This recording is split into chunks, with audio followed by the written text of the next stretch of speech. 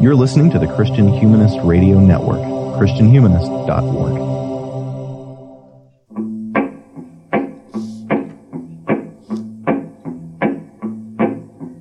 Satan, your kingdom must come down. Satan, your kingdom must come down. I heard the voice of Jesus say, Satan, your kingdom must come down. Gonna pray. Welcome once again, everybody, to the Sectarian Review podcast. As always, I am your host, Danny Anderson. I teach English normally at Mount Aloysius College in Crescent, Pennsylvania, and I do this little podcast on the side. If you like the show, I'd like it if you went to iTunes and left a nice review for us. I haven't checked that for a few weeks. I don't know if there's any new ones up there or not, but that helps other people find us. And also, it's been fun to interact with folks on social media. So if you want updates, related articles, that kind of thing, like the Facebook page, follow us on Twitter, and we'll get you involved in the show that way. It's great to hear from you. And in fact, that is how my guest today found the show. That's why he's on today. He's sort of a regular Twitter follower, and he's doing something really interesting, and I'll get into that in a minute. If you listen to the last episode, or recent episodes, I'm not sure what order these are coming out in actually, I have a new initiative, a new sort of goal for the year is I'd like to involve creators in the show. I'd like to interview people who do things. Today I'm interviewing a poet. If you're a blogger or a podcaster, you do something interesting, by all means, contact the show and share with the world what you're doing. I'd like to make this a kind of an ongoing conversation and a network building establishment. I've noticed around the studios here, the Inferno studios here at Mount Aloysius College, I've got little pictures of bridges all over the place, and I've never psychoanalyzed myself, but I think I subconsciously think of myself as a bridge builder, and maybe I should start using the show for that. And so let me jump right into the show today. Joining me today is Christopher Buckley. Chris, how you doing? Really well, thank you. Good to be here. Chris is a super fan. We have a number of stable fans, right? That always interact with the show, do a great job of sharing it on their own social media and following up with stuff we talk about. And Chris is definitely one of those people. And Chris also happens to be a poet, and so he has a book, a chapbook of poetry called Bluing, which I want to talk about the title. And I found out through his Twitter feed that he was publishing this, and I went and ordered it, and I really, really loved it. And so I asked Chris if he'd want to come on the show to talk about it, and he was gracious enough to do so. It was another one of these West Coast, East Coast things, but we finally made it happen. And in fact, I'm keeping him from the national championship football game of college football right now, which I don't personally care about. I'm checking the score. It's I don't know versus who gives a crap. But Chris is joining me today. How are you? So you're in Seattle, right, Chris? I am in Seattle, yes. Okay, and you are not a poet by occupation. I am not. I am one of those rare breeds of folks who come into poetry not through the world of academia, but just through practice, hobby, and the good people you surround yourself with. I'm always interested because people always lament the decline of poetry in our society, right? And so how is it that it exists outside of the, to me, confines of academia? Like, how is it that you discovered poetry? Well, there's a lot in there. Two different responses there. I'll go with the second one first.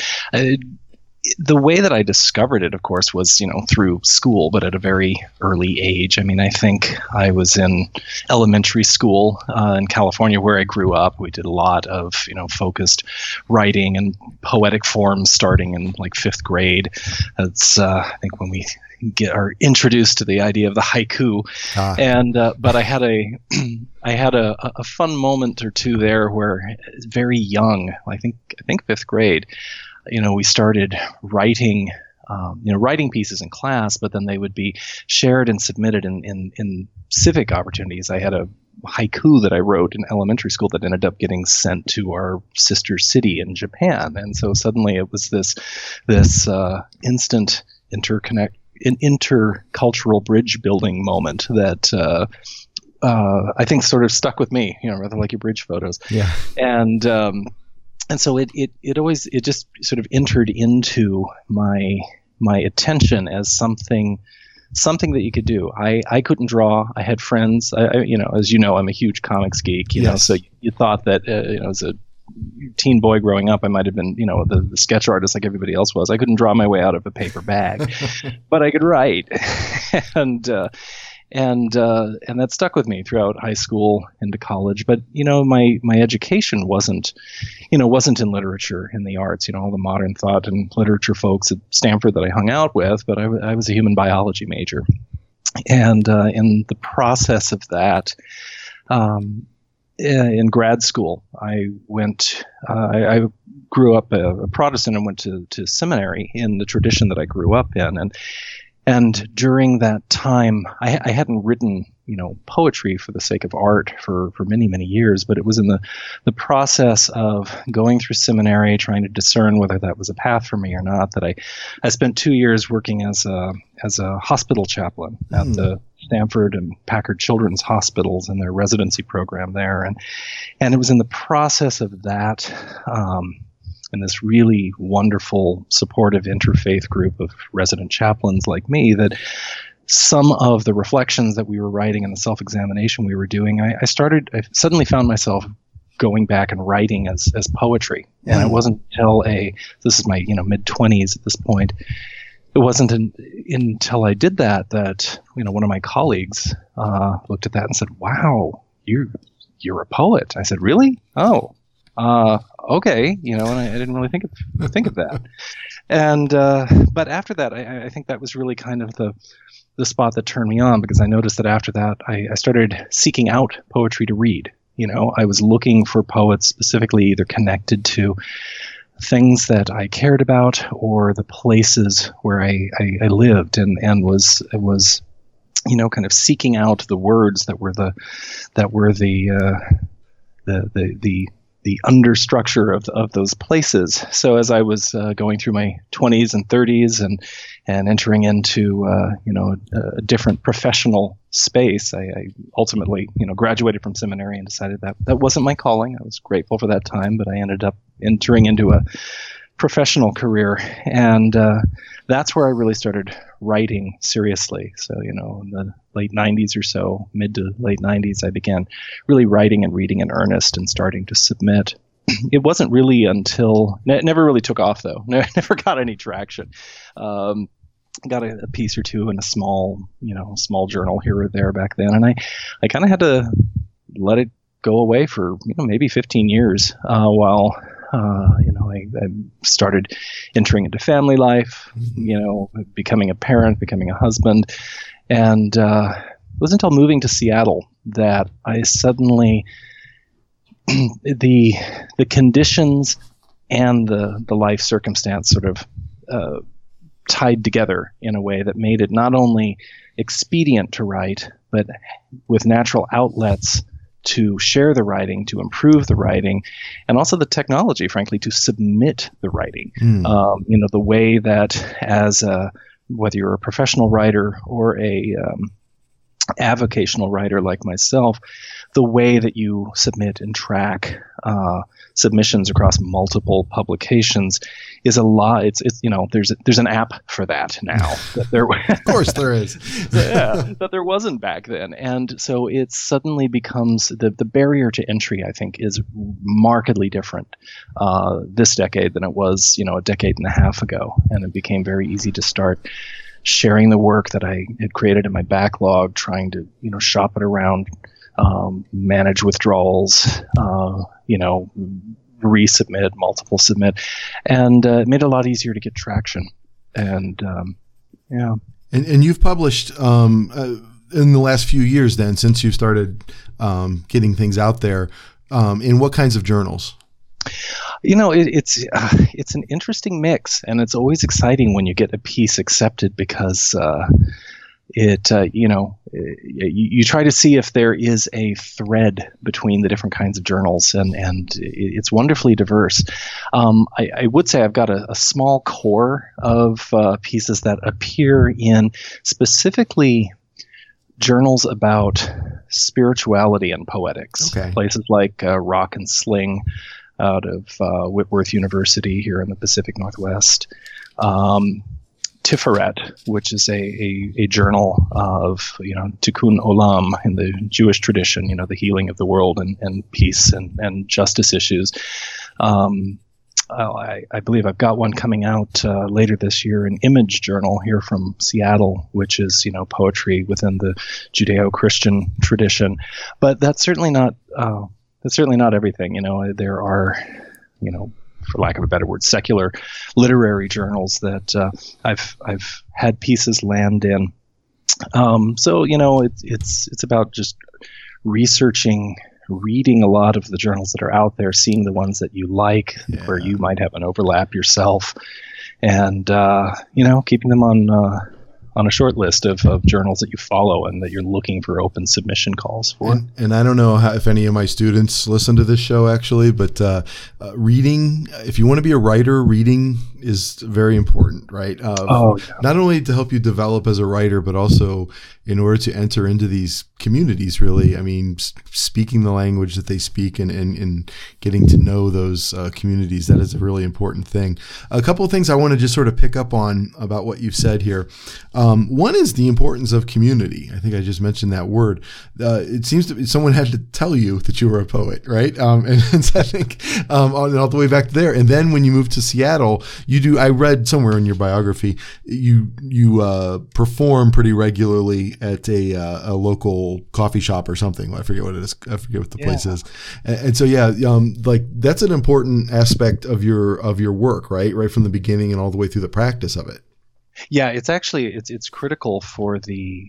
I actually consider it part of my writing process. In fact, I was going to pile on to what you were saying, that reading really is critical in both senses of the word. Mm-hmm. Reading what others have written, and then reading what you've written and listening to the response. That's usually the last step in my composition. I like to say I carry a little Moleskine journal around with a number 2 pencil in it. And that's what I use to find the words. My next step is shaping them on a keyboard, to really kind of shape and edit the words. And then the next step in the writing process is to go to this reading community that I'm part of here.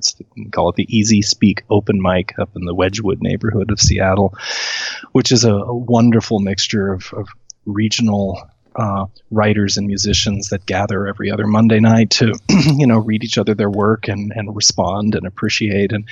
And that's critical, because reading it there allows me to listen to myself for the first time. It's amazing. Even without the audience, I will suddenly discover, all these line breaks are wrong. The scansion is all wrong. I need to reshape it this way. It looked right when I was typing it, but it sounds wrong coming off the tongue. And that balance between breath and ear is really, really key. But then more than that too is listening to where the small sounds from the audience pop in, where somebody reacts to something, or somebody laughs at something that, you didn't realize that was unintentionally funny, or the small gasp, or where people really kind of get that heart moment with a line or a turn of phrase. All of that is part of kind of the final draft, that you take it back and then you make the poem look like what you heard coming back from the audience, and that's when it's ready to submit. Yeah. I'm not a creative artist at all. I wish I had that sort of discipline. Everyone has. So do I. Well, I don't either. So that's the amazing part.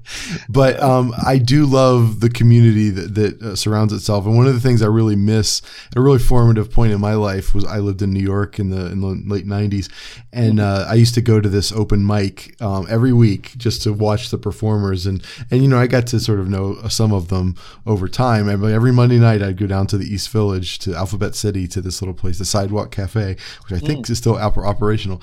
And there would be poets, and there would be mostly musicians. They had their own sort of house style. Back in that day they called it anti-folk, I think is what was the term they used. But it was so much fun. And incidentally, the great artist Regina Spektor, I remember seeing her in those days at that place when she was trying out her stuff. So I was there at the genesis of her career. But yeah, there's something about those kinds of creative spaces, those creative community spaces that is just really special, and seeing unfinished ideas bouncing off of other people. I really think it's sort of like a social ideal for myself, and I really wish I could find something like that where I live now. But yeah, that brings back some good memories, what you're describing there. Another thing that is interesting about you is what industry do you work in? It's in the tech field somewhere, right? Yeah, sort of tangentially. I work for one of the big four, professional services and consulting firms, and what I do is, rather than bore you to death with a job title, it's my job to work with technology consultants who are selling, big service contracts to other companies.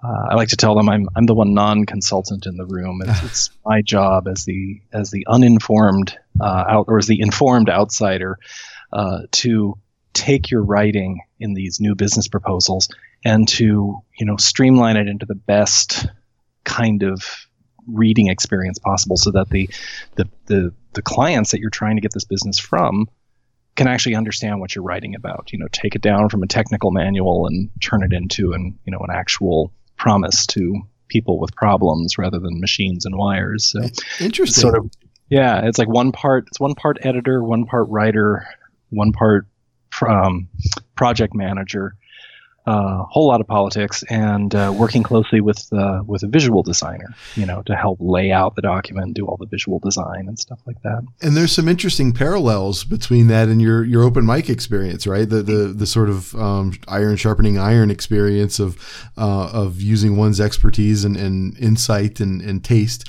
to make something better for someone else. And I think that's really fascinating.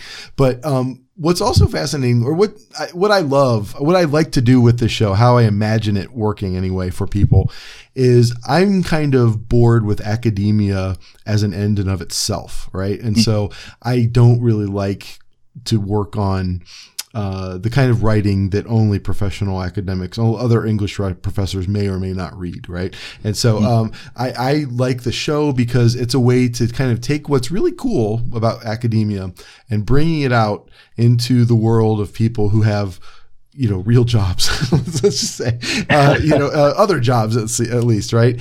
And to kind of make it really relevant to me. It doesn't matter how smart I am if the rest of the world doesn't appreciate it in some way, if it's cloistered off from the rest of the world. And so to me, it's really great to see someone who is working in the real world. And I hate to use that word, that metaphor. Academia is a real world, and so I always try to stop my students from using that term, and here I am using it myself, but who are in other non-academic jobs, right? But are sort of engaged in poetry and art in the way that we are within English departments of academia. I think it's sort of like a human ideal. And so that's, we'll talk more about, this is a good opportunity to get into the poetry now. But those are some things that sort of stand out to me about what you've just said. You serve as a kind of bridge between academia and the world that we should be serving, right? And I think that's what's really great about your poetry. And that's why I wanted to give you a voice here on the show so other people can discover what you did. It's a really great little collection called Bluing by Finishing Line Press. And so I'll put links on the show notes to where you can find the book. And also you mentioned some of the journals that you publish in. I've jotted those names down. I'll put those in the show notes as well too, just because it's a great resource. I've read many of those journals myself already. And so I think those are things that people should know about if they don't already. But real quickly, I meant to get to this earlier. You mentioned being a big pop culture fan. And in the planning for this, we talked about I was going to take my kid to see Aquaman, right? Oh, yes. What did you think? I loved it. I thought Aquaman was great. And I know I'm always on the show trying to defend the DC cinematic universe, and you're one of my few allies out there. Oh, yeah.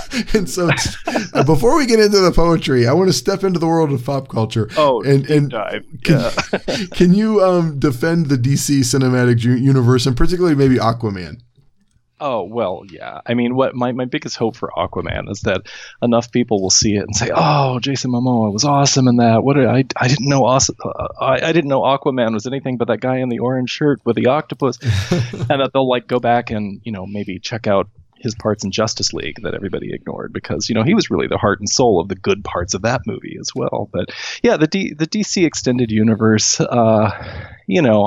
granted, I grew up on Adam West and Christopher Reeve, so there's an obvious emotional shift in tone, and I was one of the fiercest critics of the way they started it off, under the Zack Snyder direction, just because Batman has been successfully invested and reinvented in his, Frank Miller, grim and gritty mode, doesn't mean that the entire world of superheroes has to be grim and gritty. That's not why people love these characters, and I think they kind of got off on a bit of a rocky start, although they had some high points in the first couple of films. But, from certainly from Wonder Woman on, there has been where they're presenting the characters as someone to love, and someone to really enjoy and find wonder in, which is the reason why, as an 8-year-old, I opened up a comic book in the first place. And Aquaman just no pun intended, goes off the deep end into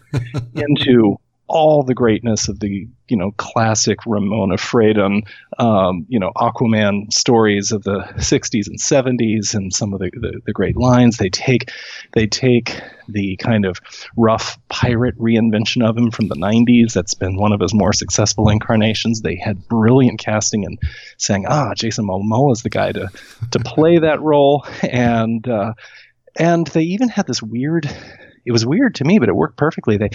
Did you get a sense of there being this kind of like 80s action vehicle vibe to it, in terms of the way that they were like, there were the fly around scenes, and the soundtrack had this kind of Blade Runner Vangelis feel to it. Yeah.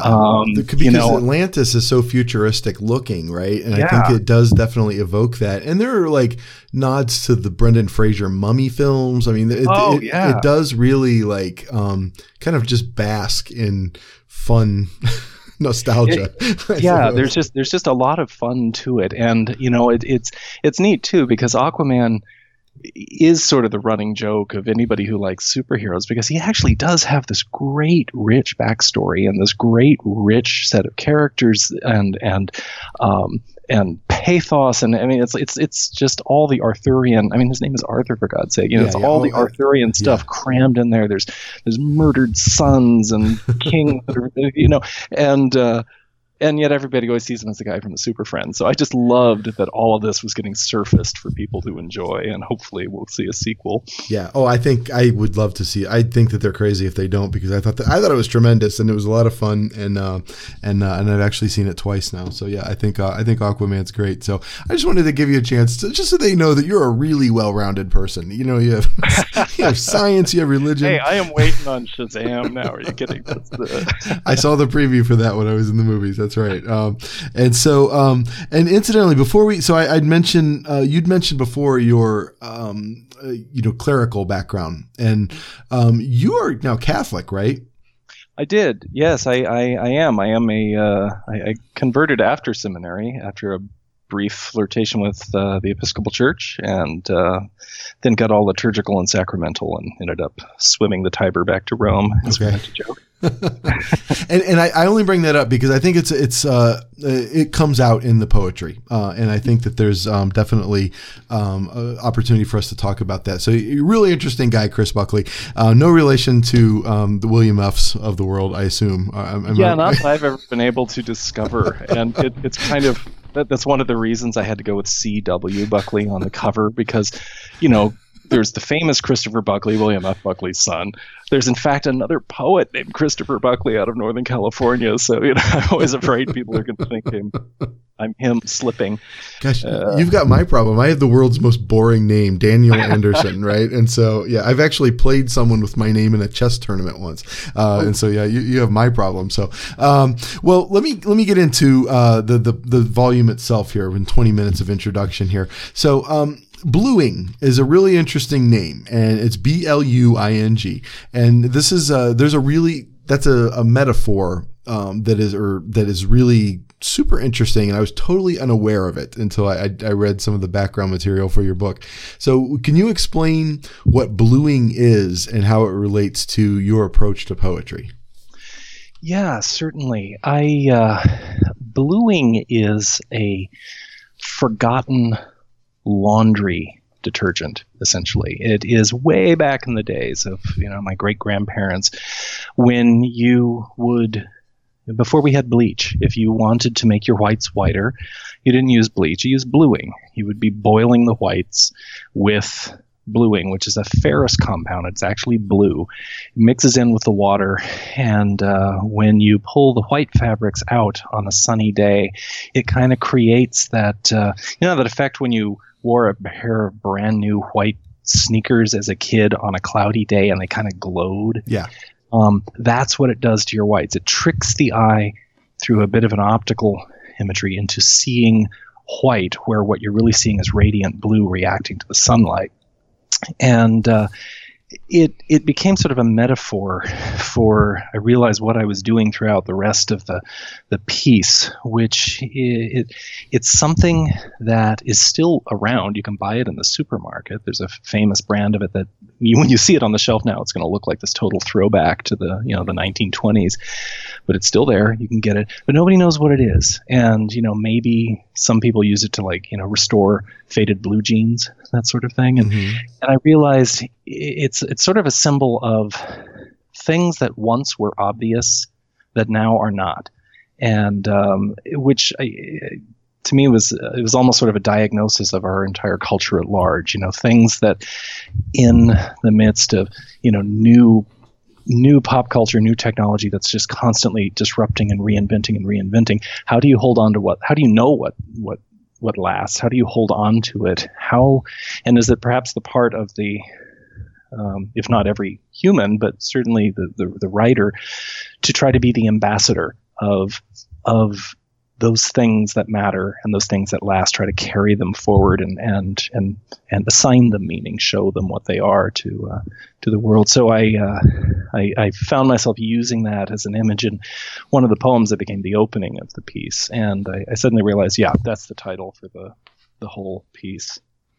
It's like the method of your poetry almost, right? And it's interesting that you reference it as being some sort of ancient thing from your great grandparents, right?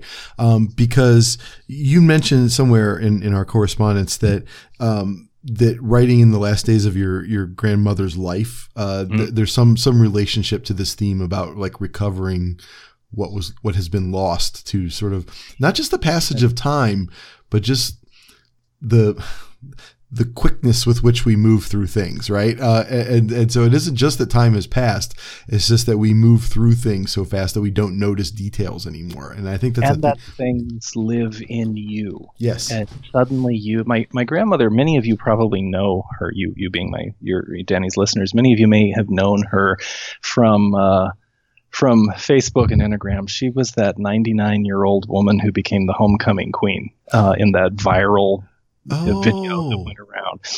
And oh my gosh, I'll put a link to that. Okay. She was this sweet, wonderful person. She was one of the last Rosie the Riveters, who was still with us until just about 2 years ago.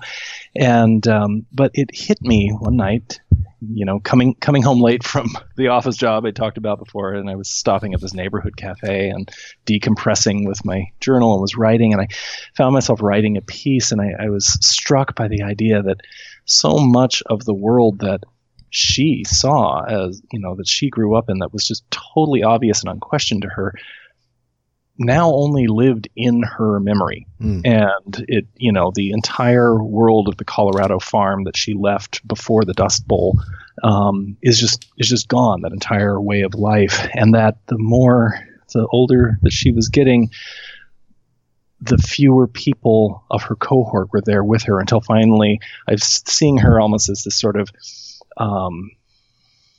unintentional archivist of this past world.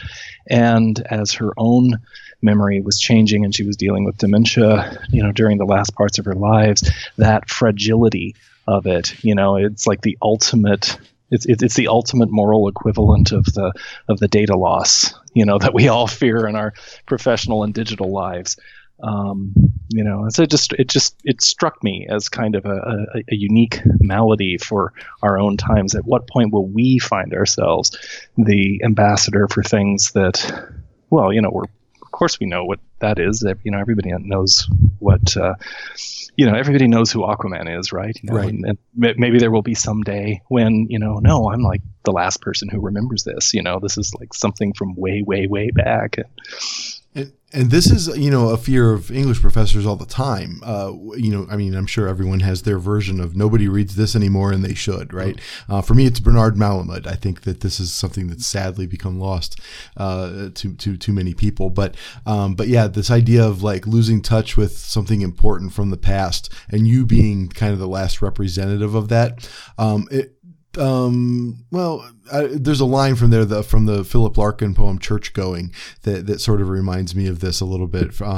This idea of mourning the passing of cathedrals, not so much because he was a believer, the speaker of that poem, but because it was a part of the culture. It was the what bound the culture together, and what happens when that is sort of when no one goes to them anymore, right? And so that poem is about somebody thinking, deep thoughts about that sort of thing.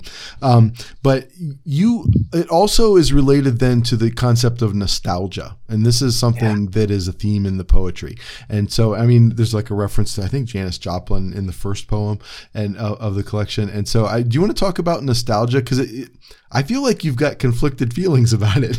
I am so guarded about it because it's such a trap. It is such a trap for writers of any stripe, but especially for poets, I think, to just want to dive into that angst, the nostalgia, the heartache of something that once was and is no more. Because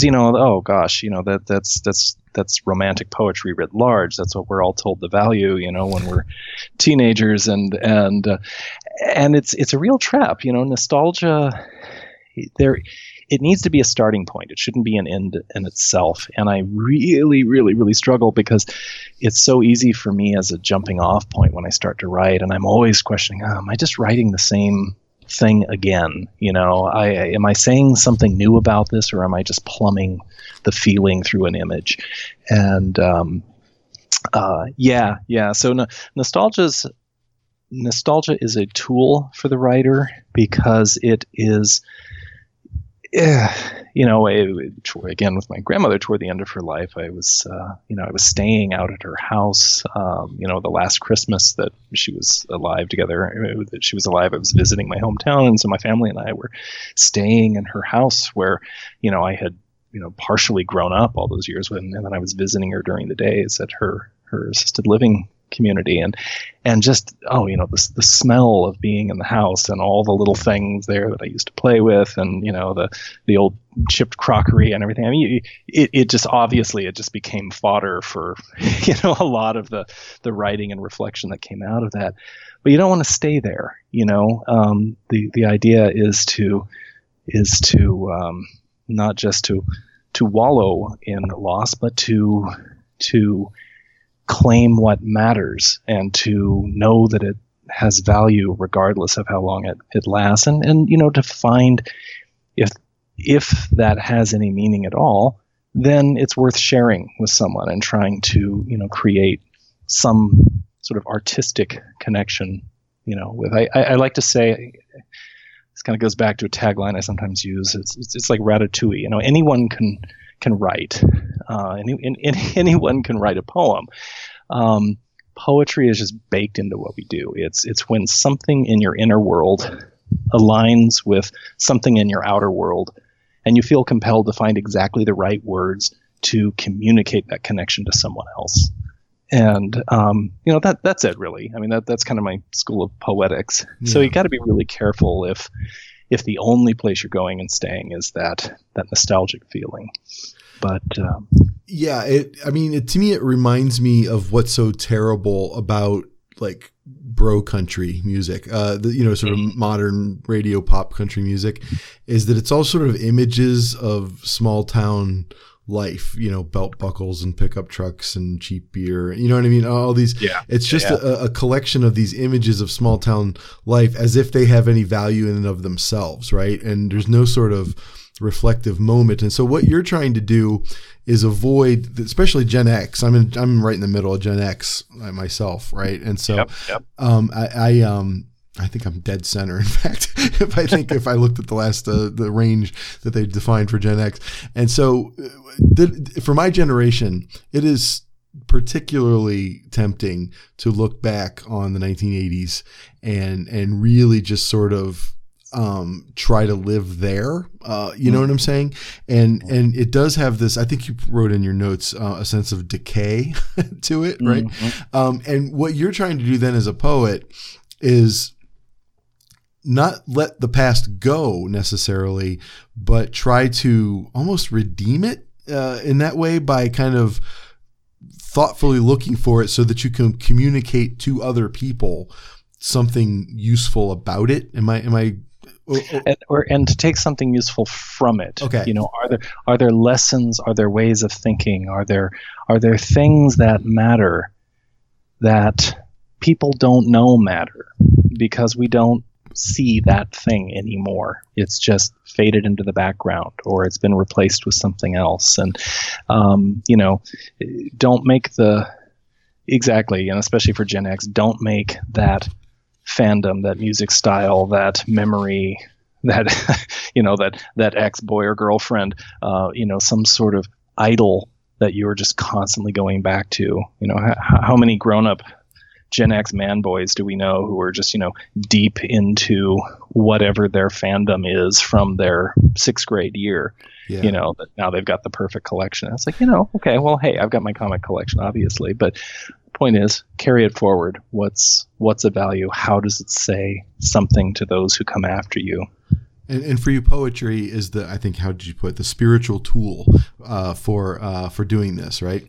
And so can I ask you to read the opening poem, The World to Come? Because I think that's the poem that stands out to me as the one that really gets into this concept, and particularly the last half of the poem. Is that a possibility? Sure. Yeah, if you'd like to. Yeah. Yeah, and this is that one that I was writing in the little eatery on the way home where it kind of came together. I call it The World to Come. The world is getting smaller, at least the one that matters most. The one I remember, the one that seemed so big when I was not, and now seems only strange.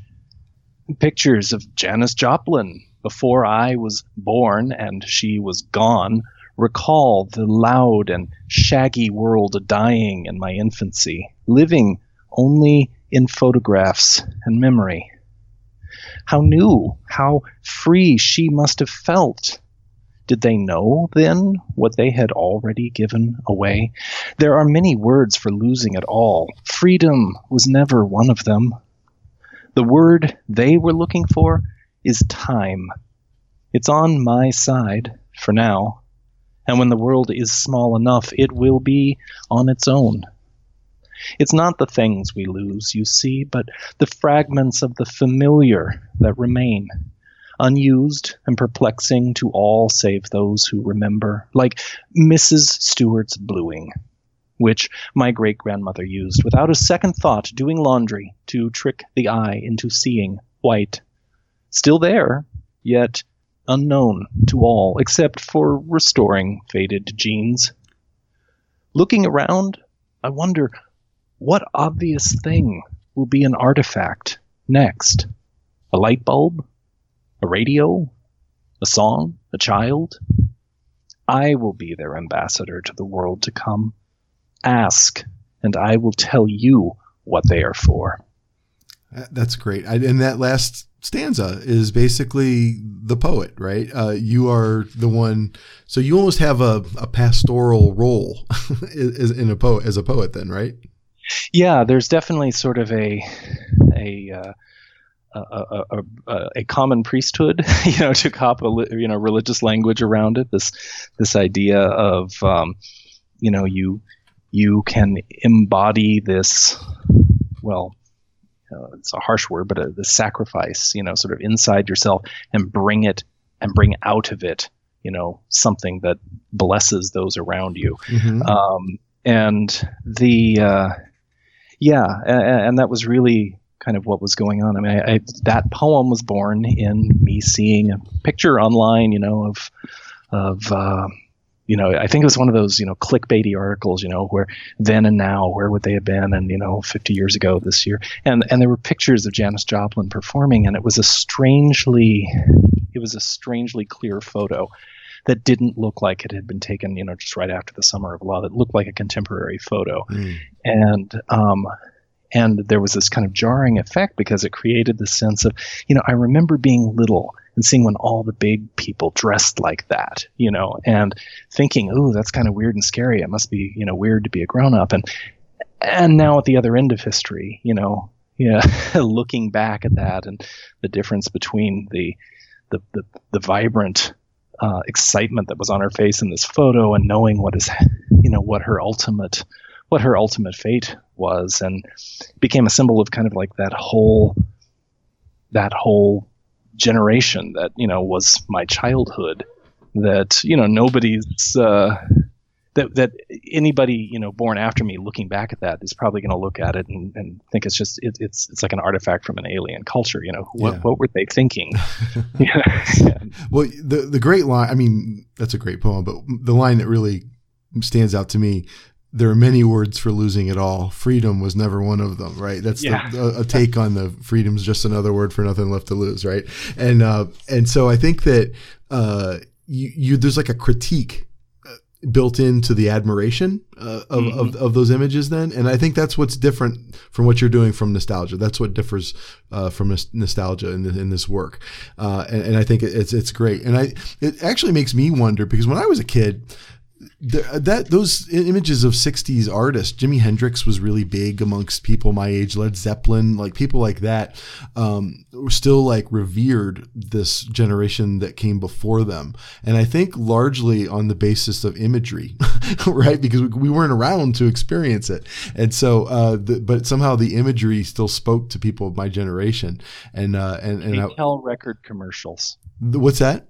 K-Tel record commercials. Remember those? Oh, yes. That's how the music carried on. As a kid, you would hear it, you'd see the commercial, you'd see the scrolling song titles go up. You wouldn't know who the Rolling Stones were, but the opening to Brown Sugar because it was on that commercial. That's so right. You're so right, actually. and now I'm thinking of the Coen Brothers film, A Serious Man, where Santana Abraxas. I didn't order Santana Abraxas. That's a great movie. I've got to do a show on A Serious Man someday. That would be good. Nobody ever talks about that film, and it was wow. Yeah, that was an interesting piece. Yeah, I've taught that movie many times. I love that movie, and so, but yeah, it got me off on another tangent there. Excuse me. My listeners are used to what some people refer to as ADD, although I don't believe I actually have that, but I think I'm just scatterbrained. But so they're used to following me around these rabbit holes sometimes. And it's also interesting to me now that I think about my generation. One thing that stands out to me about these kids today, and I'm not saying this is a critique of these kids today, but the world they live in doesn't necessarily encourage them to look backwards at all, right? When we were kids, there was not so many channels that were defined so specifically for such a small demographic. It was much more broadcasting in the broadest sense, right? And I remember watching reruns of I Love Lucy after school, right? And so I had this kind of matrix of references in my head from all the way back to the beginning of the 20th century, just from the culture I was consuming. And young people today do not have that. Everything is utterly immediate, right? And I wonder if there'll be an opposite problem for people of today with a lack of nostalgia, because there's nothing to look back on almost. It's an interesting problem. And you better start making art now, folks, because exactly. And yeah, because it's all vines and you know what I'm saying? And so, yeah. And to me, it misses me lamenting as an old person as well. So, I fully admit that. I want to get into the more religious aspects of this. You'd mentioned Catholicism. as something you kind of came into later. And the responsibility you speak of in that first poem that we just read seems to me to have, like you said, I think you used the term, the priestly sort of responsibility. So I think you talked about, I don't know if you said burden or something along those lines. There was some sort of negative concept about some sort of overbearing responsibility. Can you explain to me, or read and talk me through the poem "It Comes Back Just As It Was"? This is the poem that kind of stands out to me as being, it seems to me, very Catholic. And so I don't know if that's your intent or me reading poorly. And so I would like to hear your perspective on this poem after hearing you read it. Sure. Well, yeah, why don't I just read it and then I'll unpack it. I'm curious to hear what comes out of it. This is a piece that was published. It was one of my first pieces that got published by that began sort of my modern publishing run. It appears in a recent issue of Rock and Sling Journal, again from Whitworth University, and it comes back just as it was. Suddenly it leapt, vaulting over my head from the place where it slept on my back. Only then did I notice the fury, the fatigue I had carried as it scampered into the brush. My spoiled pack came undone. Every ration tin I hurled at its head missed completely, so I fled the forest, terrified, rather than face its shaggy band of brothers slinking around behind me. Surely this time I had driven it off, once and for all, or so it seemed when safe at home I made my coffee. A few sips only, piping hot, and there it was, sniffling beside my open door, asking me, pleading really, did anybody, has nothing been heard about me? How it shocked me. Gently sobbing with hand upraised, like a boy hit much too often. I'm used to it, a stammer before a flood of tears. Tell me, is all the world as cold and dismal a place as this? And moved with pity for once, not anger, I hoisted him, sighing, high upon my shoulders. Yeah, I love that poem, and it's enigmatic to me, and so I'd love to hear something about it. What were you thinking? Yeah, okay. Well, not necessarily. You don't necessarily have to explain the poem, but just sort of, maybe what you were thinking. Well, I think it's actually a good one to unpack because it, especially if any. It's a good poem to do a post-mortem on in this piece because there's a lot of things that mix in there. I do find that a lot of my writing usually. I'll keep in my notebook something, hey, I think that'd be a good poem. But, just writing about it never seems to work. And then I'll have another something that I'm like, hey, that'll be a good poem. And nothing comes out of that. And it's not until I take these two seemingly totally separate ideas and then munge them together that suddenly you get this vibrant interplay of conflicting symbols and language. And suddenly you get one poem where you thought maybe you had two. This is sort of an example of that. This is literally This is a poem that I wrote in the late 90s, so my late 20s. And I was living in San Francisco, so part of the setting of the poem is it came from a dream that I had. And it was mixed with the old apartment that I was living in back then. But there's several images that get smooshed into this dream by my unconscious mind. When I was a kid. So beside my famous grandmother, for those of us, Danny, who grew up my age, you may remember that old Leonard Nimoy TV paranormal show, In Search of. That was my life. I loved it. That was your life. I love that stuff. That's why I am who I am today, probably. Hey, see, this is why we get on so well. Do you remember the old Bigfoot episode? Oh, yeah. And there was Archie Buckley, who was the Bigfoot witnesser, who was like the center of that episode, that was my great uncle. And so growing up, oh my gosh, yeah, exactly. The universe is just aligned for this episode. This is great.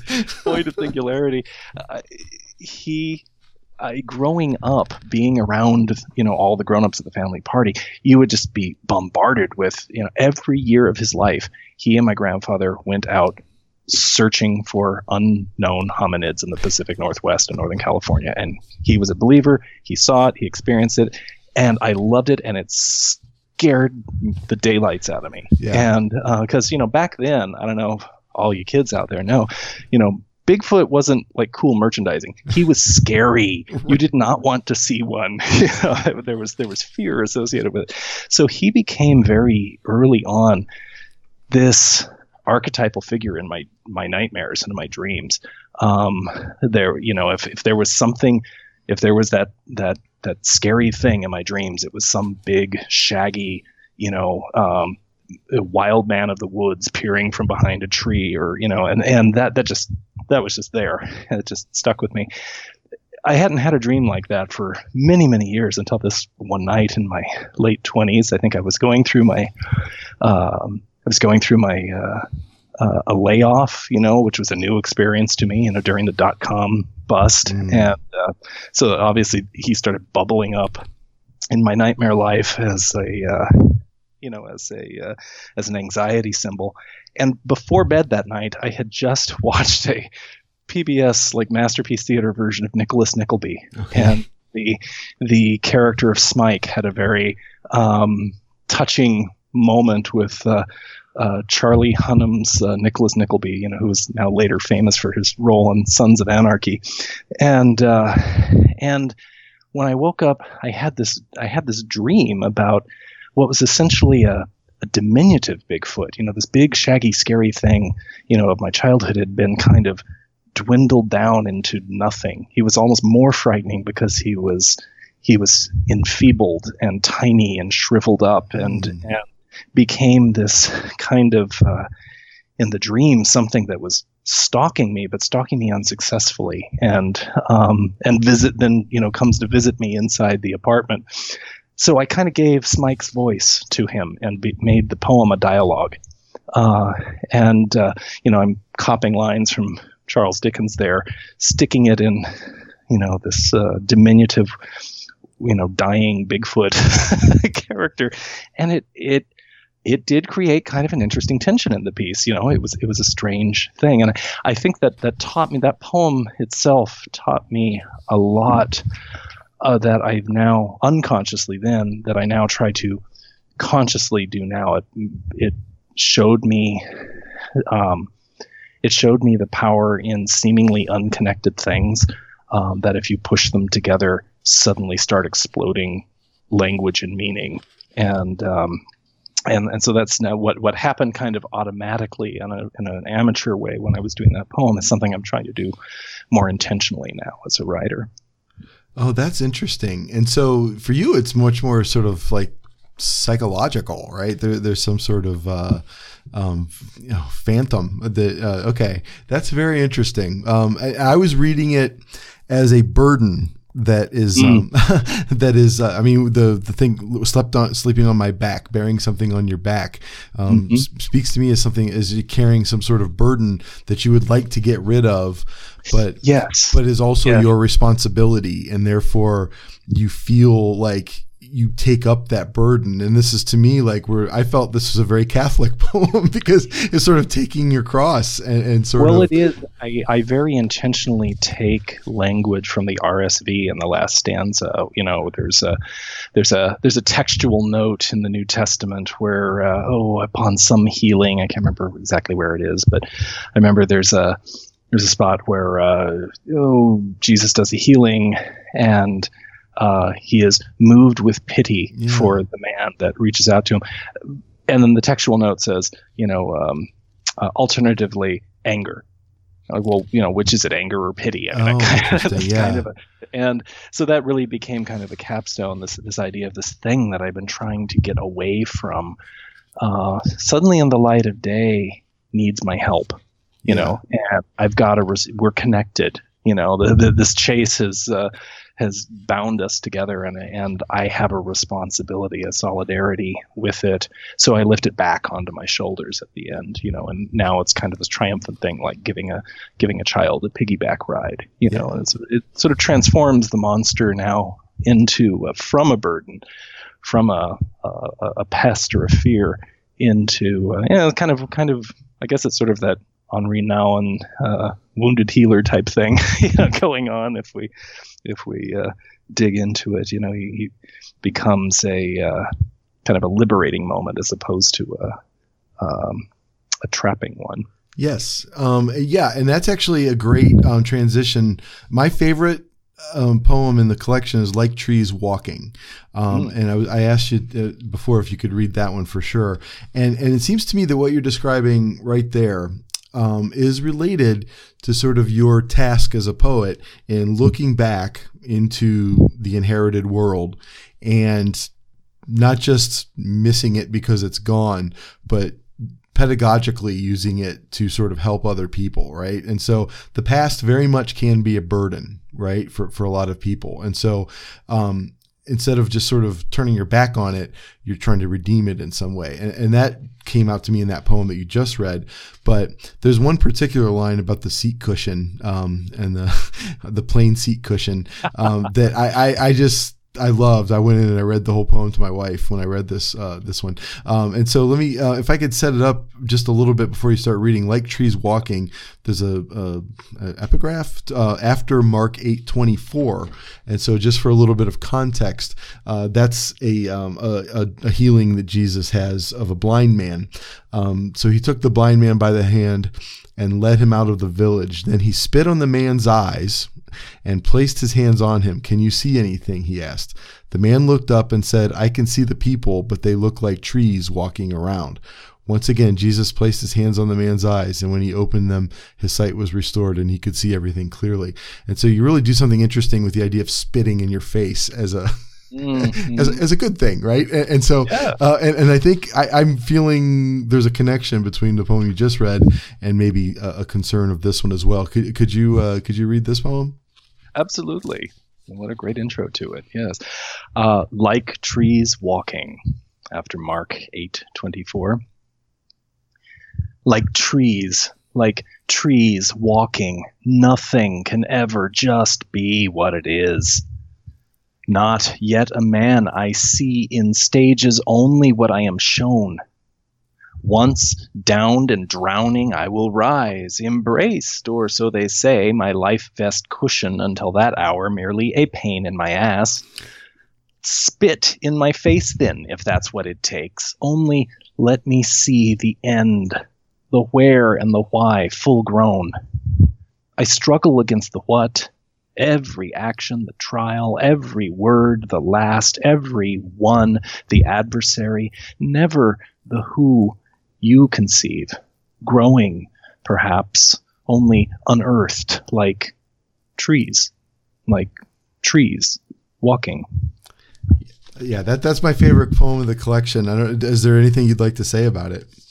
Well, that one was written on an airplane. Okay. I gathered that, and I had just flown. Maybe that's why it stood out to me. So. Yeah, that's a more recent that's a more recent creation compared to the other one that was written in my 20s. This is written in my 40s now, and this is where it's helpful to, I think, to be. This is the trade-off you make as a non-academic poet is the circumstances of daily life then are part of what drive the drama that you're working out in the poem. This was me on a very frenzied business travel where I was making a connection. I have to travel a lot for my work, and was making a connection, and there was this frustration of it was for a number of things, really having to credentialize myself with people I hadn't worked with before, and really feeling stressed about that, and having some meetings with management, about some things that I was working on. You were just living in this cloud of feeling constantly evaluated, not knowing where things are going, and just wishing things could just be kind of good enough. And that image of the uncomfortable life vest seat, that is going to somehow, that's going to be the thing that saves you when everything comes down out of the sky, God forbid.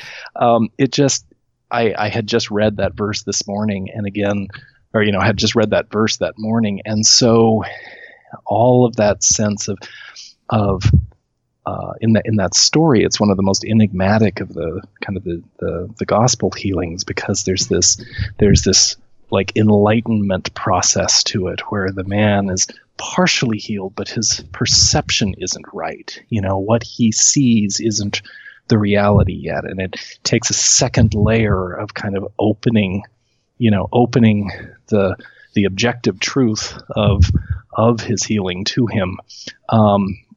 There was just this kind of tension of, wow, how rare that is in anyone's life.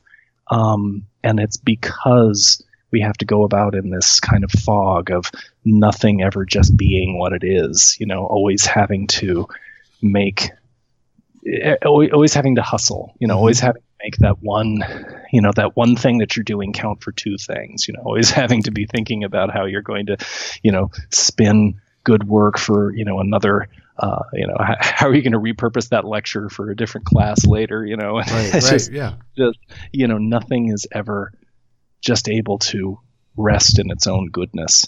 And, so that was the experience of writing that. And it was interesting because it was about a 3-hour flight. It took me about 3 hours to write that poem. So you said you got a laugh out of the seat cushion line. Huh? Yeah, that line. Well, it made me laugh, but then usually when I read poetry, and I'm not a strong reader of poetry. I'm not well versed, and it's a shameful oversight in my own personal education, which I bear personal responsibility for. But so when I do read poetry, I tend to I read the whole thing and then step back and try to get a sense of what it is doing, and then often there'll be the poems that I really appreciate will have a line that's almost like an open window for me, and I can dive into the poem through that line. And so when I went back and revisited the line that it kind of amused me, I thought, okay, that really makes a lot of sense. The rest of I just related to the rest of the poem in that way through that merely a pain in my ass line. And so, that was that to me really kind of explained the moral responsibility you have to struggle through situations and try to understand other people, even though you can't at this moment, right? But if you look at them long enough, and theologically, Jesus continues to do work on the man. Right. That continuing work clarifies your vision of the person, and they become eventually less like trees walking and actual human beings, right? Exactly. And so to me, it was very kind of profound. I mean, that poem is a clear work of theology to me, and so and I appreciated it and could relate to it, and so I just loved the metaphors that you used. I just thought that it was very cleverly constructed, and I appreciate it. I'm very happy you read it for us. And this book is full of stuff like that, folks. It's about an hour. It's a good time to sort of wrap things up. But I really highly recommend, if you go to the show notes on the Facebook page, or you'll find a link to the show notes on the Facebook page, or if you go to sectarianreviewpodcast.com, I'll put the link to where you can find the book for Finishing Line Press in the show notes. And I can't recommend it enough. It's a great little companion piece, and it kind of reminds me, in its own way, it's very different in a lot of ways. But when I was a kid, my mom had this book. She would buy anything that was sold as a Christian book, basically. At a yard sale, anything that was, purported to be a Christian book, she would buy. But she did have this little book of poetry by a priest, and I cannot remember the guy's name. But it was called "Are You Running With Me, Jesus?" I think is what it was called. I don't know. I got to start eBaying that. And it was basically beat poetry. He's like smoking a cigarette on the cover, and I mean he's got this very Kerouacian sort of aesthetic to his look and the poetry itself. And so I'm kind of beyond beat poetry. myself, at this point. But what struck me is that book, and I used to read it, periodically as a person in my 20s. I sort of picked it up and took that one with me when I left the house. And is that it was really cool to see someone taking a conversation with God and making poetry out of it, right? And in some ways, I feel like the theological work of this book is doing that kind of thing. I think this is much more skillful than that book is, and much more polished and beautiful. Well, thank you. But I don't not recommend that book. It was I enjoy reading it to this day. Sometimes I'm sure I have a tattered copy of it in my office right now somewhere. But yeah, so I appreciate what you're doing. I'm really excited that you decided to share your time with us and come on and talk about what you're doing, your work, and sharing it with the world. I think it's something that my listeners would really enjoy. And your approach to the world is, through your poetry, is very much the way I try to approach the variety of subjects that we cover on this show. As you know, as a longtime listener, there's very kind of a mixed bag of topics from week to week, right? And so when everyone asks me what the show's about, I always have a really hard time explaining that, because it's more about a way of approaching things that we encounter in the world, right? And I feel like with the title of this book, that's the way you're approaching various experiences in the world, and maybe that's why the book spoke to me so much. But I really did enjoy it, and I'm very grateful for you to come on, Chris. Well, thank you. Thank you very much. It's been a pleasure. Anything you'd like to add? Can people follow you anywhere? Or? Well, I'm at Chris_Buckley on Twitter. That's really my primary social media outlet. I'm one of those never Facebookers. Yes. Never have, so why start now? And But you can follow me there. If you're in Seattle, by all means, I may be, reading at one of the neighborhood readings. If you happen to be in Seattle, come up to the northeast corner on a rainy Monday night to the Easy Speak Seattle open mic, where as often as not I will be found. Say hi, say that you found us on this podcast. And if I hear that happened, I will be the happiest person in the world. I will let you know. The whole bridge building thing.